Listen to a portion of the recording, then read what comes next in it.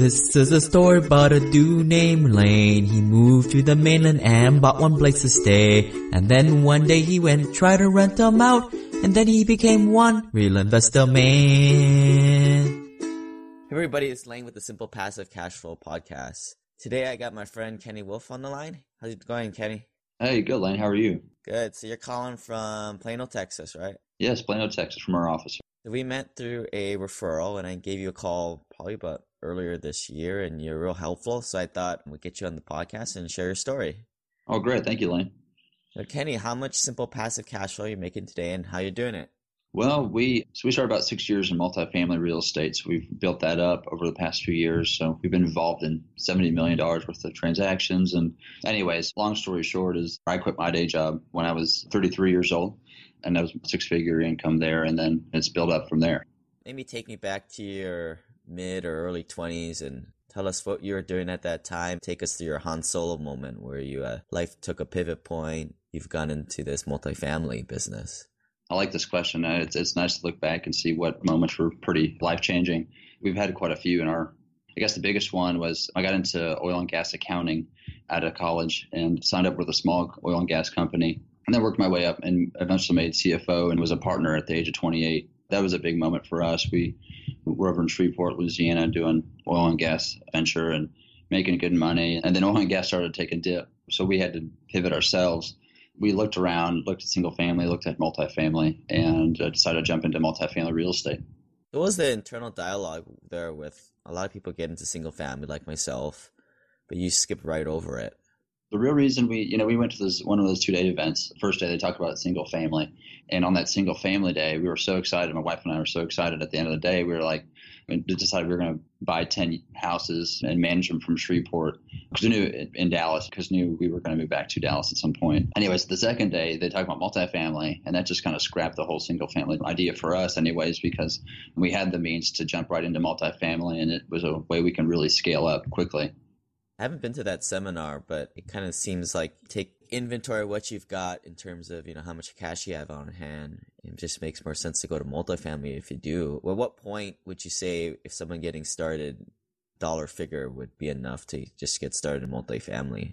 I'd say about 50 grand. I think about 50,000 is what you need to really kind of get going and buy something big enough, because our goal was to buy something at least 60 units or higher for our first property, because if you buy below that number, it's a lot more hands-on. If you're hands-on in the day-to-day of your property, then you can't scale up. You're bogged down. So our goal was to actually buy a 60-unit property or bigger, just so we could really focus on building our portfolio and not be bogged down on calls about toilets or evictions or anything like that.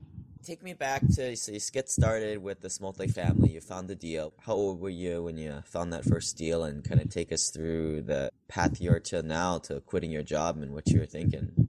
Yeah, we got started in December of 2010, so I was 28 years old. Really, our first 2 deals were kind of passive investments. We did it just to be able to learn the ropes of how to be a deal sponsor and how to correctly protect other people's money and put it to work.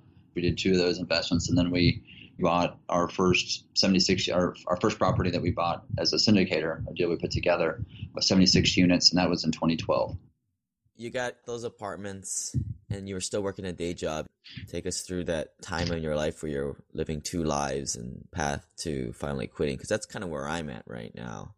I have to go to my day job after this. I got you. Yeah. We, at that time, when we were getting going, I had a wife and a daughter. So it's a little harder to just burn the bridges or burn the boats, as they say. So what I did was I found a oil and gas accounting job, which agreed to pay me 3/4 of the pay, but also agreed to 3/4 of the time. Basically, I worked a 3/4 job until I was able to lay off my job. Was there some kind of like a monthly passive cash flow number that you were at that time to make that feasible? There was a goal. You kind of set these incremental goals, and I think that's good. So our first goal was to make $5,000 a month passively, and that wasn't really able to quit my day job, but it was just the first goal. And then after that was 10,000. Then after 10,000, I was able to quit my day job. Some people think that apartment investing is more of a passive activity. Yeah, it's great that you can quit your job and have all this free time and, dive right in full time.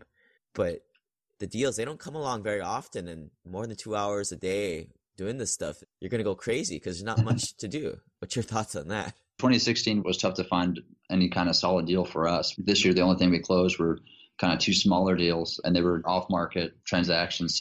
I ran a lot of numbers and made a lot of bids and stuff, but I was always kind of outbid by $500,000 to $1 million on these properties. That's fine. I tend not to be too aggressive on my underwriting, and I think 2016 was a pretty bad year to be aggressive. So we'll see. I think 2016 might have been the peak, but looking for these properties, especially in 2016 and 2015, you had to look at probably 100 properties, analyze them, and then probably maybe 10 of those worked out, and maybe you landed one of them. So it was a lot of legwork. So you do have to put in the work to analyze the deals, but you got to have that drive to quit your W-2 job, and you have to look at the long-term advantages. Like last night, I got like 5 properties to analyze, and they were all junk. I thought my spreadsheet was broken, but no, it was the deals. No, I think it's other people's spreadsheets that are broken. What does your crystal ball say with 2017 with Mr. Trump getting in office? I know it's a tough answer to give, but what's your outlook? You mentioned 2016 was the peak for apartment investing with interest rates and cap rates. What's your call there? Interest rates jumped up the past 6 weeks, almost a full point. So if you're buying a deal for yield play and you had it under a contract over that 6 weeks, I imagine your business model does not make sense at the moment. What that means, if you had a value play, that's a different story. You can probably make it up if it's a value add deal. But if it's a yield play, you're buying for cash flow over those 6 weeks, it probably made your returns jump down quite a bit. What I think for 2017, I think we're going to see prices come down. I think it's going to take probably a full 9 months before sellers realize that they can't get 2016 prices in 2017. But I think it'll take a while for them to realize that the buyers just can't pay what they were paying it when rates were 4.25%. We just could have cash out refi with Fannie Mae, and it was at 5.13%. So anyways, I think it's changing. I'm actually excited about it because, like I said, we couldn't find much for 2016 that made sense for us. So I think with interest rates going up, I think cap rates are going to have to go up in the short term as well. I've been using 5.25 as an interest rate, and something I've been telling all the brokers lately is debt service coverage ratio. I'm like, dude, I can't get a loan if it's less than 1.25. I don't know what you've been kind of telling some of these guys lately. I'm sure you got a little better tracker record than I am, but any tips there? I do the same thing, Lane. I beat in their head, and like for me, I get to my price, my final price, and said, look, this is my final price. I can't budge. And then they come back and said, all right, well, these guys are at $150,000 higher. Can you match them? I said, no. And it's because the interest rates are up. And also I don't retrade deals. So you got to talk to these brokers and try to build rapport with them. But you also got to stick to your numbers too. If you start fudging on the buy side, your numbers, you're going to get burned at some point. Not being one of the big boys in investing quite yet, aka the accredited investor in the eyes of the SEC, it's tough to find good options for investing. But then I started investing in the American Homeowner Preservation Fund, or AHP Fund, which is crowdfunding the mortgage crisis in America. The fund collaborates with existing homeowners to keep them in their homes. It's a way to make great returns while feeling good about making a social impact. After investing myself in the fund, it was awesome when they approached me to become an advertiser of the company. You can start investing with as little as $100, and if you want the free Burn Zone book, please send me an email to lane@simplepassivecashflow.com. We'll get chugging through these questions here. Kenny, what's your worst life or business moment? What'd you do after it? What was the lesson learned? I don't know if I'd call it my worst, but it was something that we had to work through, my wife and I. But so we were 24 years old, and we bought an existing business, bought a tanning salon here in Dallas-Fort Worth.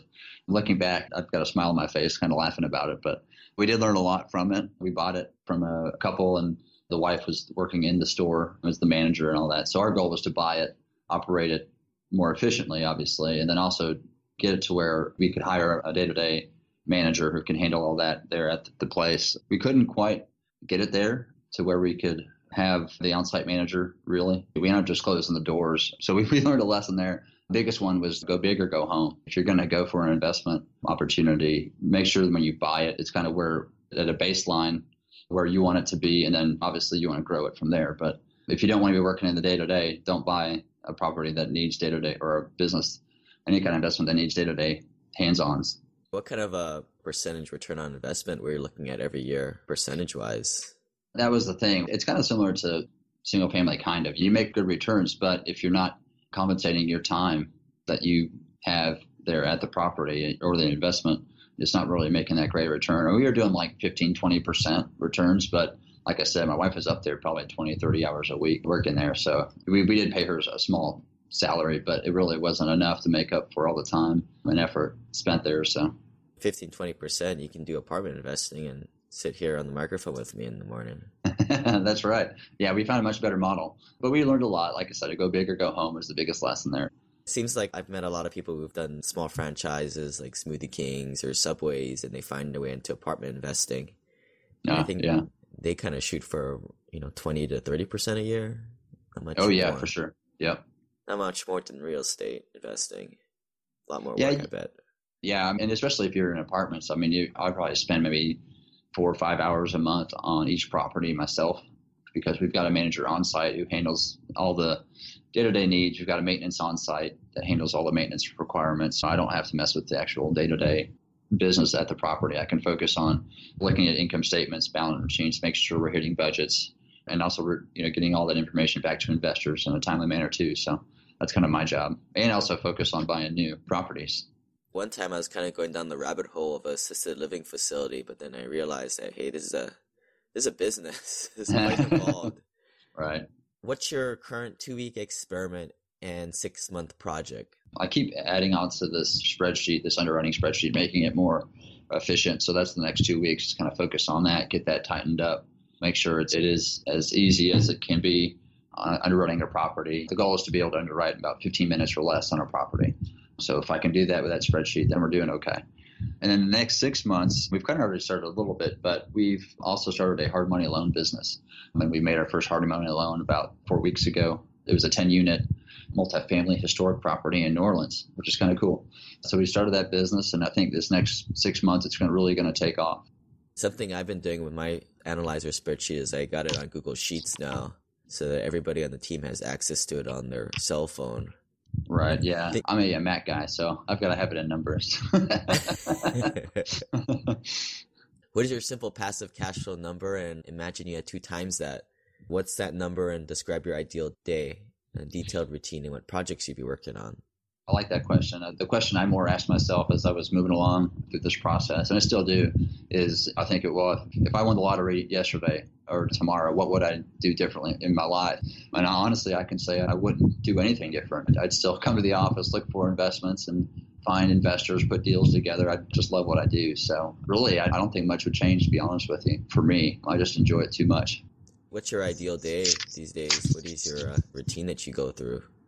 So I get up pretty early. I get about 5 o'clock, 5:30, do some emails there at the house on the iPad, and then work out, and then get to the office about 8:30, 8:45, and get to work and stay until about 5 o'clock, 5:30, shut it down, and go hang out with the family. So recently you got like a brick and mortar office you go to. Yeah, exactly. So we got that about almost 6 weeks ago now. So we got it almost fully operational. The only thing missing is my desk. Everybody else has everything else. I'm missing my desk. Now, what was the trigger to get that as opposed to just working off your couch or office or garage or whatever you were working on before then? I saw it as a way to kind of expand ourselves. What really kind of kicked it off was I had a meeting with some private equity guys, and I was going after a large property and needed to find an extra $5-6 million to raise. And so I was talking to these private equity guys here in Dallas, and had lunch with them. And they said, I've got 3 strikes against me to talking to these higher net worth individuals. One was I don't have enough gray hair in my head. And then the second was I had only done 1,800 units so far. And then the third was I didn't have an office. So anyways, I can't do much about the gray hair unless I want to dye it, I guess. And then the 1,800 units, we keep adding on to those. And the office was something I could do. So we got the office and hired an assistant. It's going to help to streamline a lot of things for me. And now I can focus more on deal analysis and finding new investments for our investor database. Yeah, I think I'm going to patent that touch of gray product. I think we're going to need that. So anyways, now we have an office. It is nice to have one. You're not having to drive as much, which is a big deal, of meeting at Starbucks and other places to meet folks. All right. So something that you thought about recently burning your cash on for time savings or improvement in quality of life? Really, I'd say the office and having an assistant. That was the whole goal for us, is to save time and improve the quality of life that we already had. That's kind of what we've done recently. can't think of really anything else that's kind of the bigger one right now. But I'm always looking for ways to streamline things, make it more efficient. That way we can focus on the things that we want to focus on. What are some of the tasks that you throw your assistant? We mail out checks to our investors quarterly, so she helps with that. She actually helped design our new logo. She's had an arch background, so that's great. We're working on some other things too. We're going to improve the quality of our investment summaries and packages to investors. We're going to send out a quarterly newsletter, things like that. Obviously, kind of mail, telephone stuff as well. So really, I throw everything at her. One question I have is with your investment communications, like emails or the big PDFs that we send out, how are you doing those? I mean, a lot of us have engineering or like accounting backgrounds, and we're not artistic directors or that coming from that field. Do you just outsource that, or how are you doing those products? Well, so I was doing one in-house, and in-house meant myself doing it. And like you, I'm got an accounting background. I don't really have an art bone in my body, but what we did was we kept fine-tuning it. It got pretty good. I was okay with it. Investors seemed okay with it, but I wanted something a little extra. So now we're doing it on the PowerPoint, doing it that way as a way to easily do more of the artwork, add more photos. The goal for the investment summary is to have an investor who's never seen the property feel like they know it after looking at 8-10 pages of a document. So that's what we're trying to do, is to keep doing that and get it fine-tuned. All right, don't make it look too nice. Some people see that as a turnoff. All right. Tony Robbins identifies two large concepts that we are continually struggling to gain perfection at. First is the art of fulfillment, and the second is the science of achievement. If you died tomorrow and I were to email this to your kids a couple of decades later when they would finally listen, what would be your secret or hack to the science of achievement? Any secret habits there? It's pretty simple. And to me, it's do what you're passionate about. If whatever you're passionate about doesn't pay the bills, then you have to start building passive income from an early age. I'm fortunate. My passion is making money for other investors and doing that. So that's my passion. So it kind of works out for me. But for those that don't have that passion of investing and things like that, then really you've got to focus on passive income. If you're a school teacher, if whatever you are, and it doesn't pay enough, then you've got to start focusing on that passive income.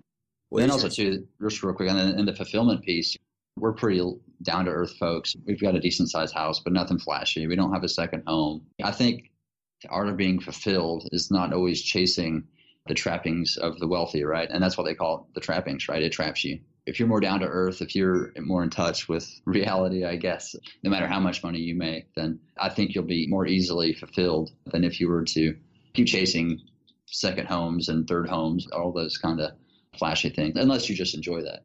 You didn't do any charity work or any foundation in the future for you? We're pretty active. My wife and daughter, they do a lot of work for a no-kill animal shelter. They're here in Carrollton, Texas. So they do a lot of volunteer work with that. I'm the treasurer of our church and sit on the board, so I do that there too. And then on the investment side, for folks getting interested in investing, I also host a monthly meetup at a local restaurant here, and it seats 60 folks. And that's 2-3 hours of – we have a guest speaker that speaks for 20-30 minutes. I invite them in, and then we network for probably another 2 hours until they kick us out of the restaurant. So I guess that's kind of a way of giving back. It's creating a space for folks that are interested in getting started, and for those that are raising money or seasoned passive investors, just to come together once a month and meet and facilitate that community. So as a multifamily investor, how do you kind of facilitate most people in their single family or fix and flippers or wholesalers? How do you facilitate that, or just bring them all into a room? So what we do is it's just that meetup is solely for multifamily investors or investing. If you're new to it or whatever, you want to learn about multifamily, you're more than welcome to come learn about it. But we don't cover single family at all. Okay. Yeah, that's a good idea. Kenny, anything we missed? Get your contact information out there, people to get a hold of you, maybe a URL. Yeah, sure. So our website is www.wolfe-re.com. Wolfe is spelled W-O-L-F-E. On that website, you can see the properties that we own and also our phone number and email.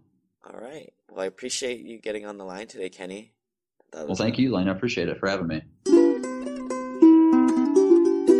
This This website offers very general information concerning real estate for investment purposes. Every investor's situation is unique. Always seek the services of licensed third-party appraisers and inspectors to verify the value and condition of any property you intend to purchase. Use the services of professional title and escrow companies and licensed tax, investment, and or legal advisor before relying on any information contained herein. Information is not guaranteed, as in every investment there is risk. The content found here is just my opinion, and things change, and I reserve the right to change my mind. Above all else, do your own analysis and think for yourself, because in the end, you are the only person who is going to look out for your best interests.